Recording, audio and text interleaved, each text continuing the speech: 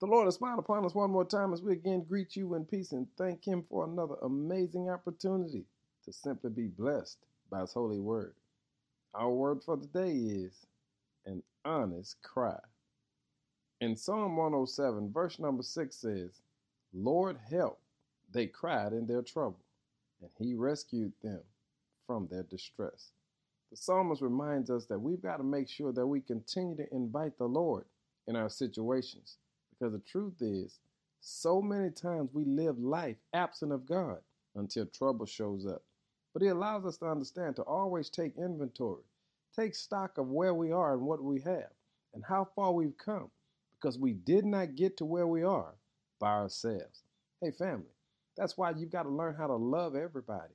Treat people like you would like to be treated. Or better yet, treat people as God would have you to treat them.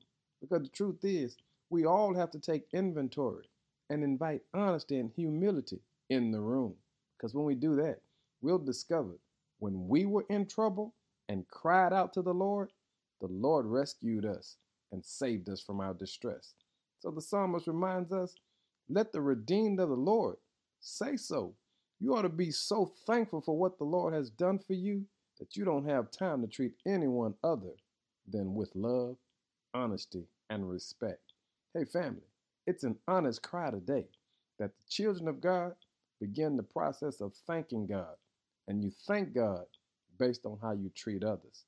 Let today be a day of love, mercy, and grace. Come on, family. God's been good to us. Let's give an honest cry today. In Jesus' name, amen.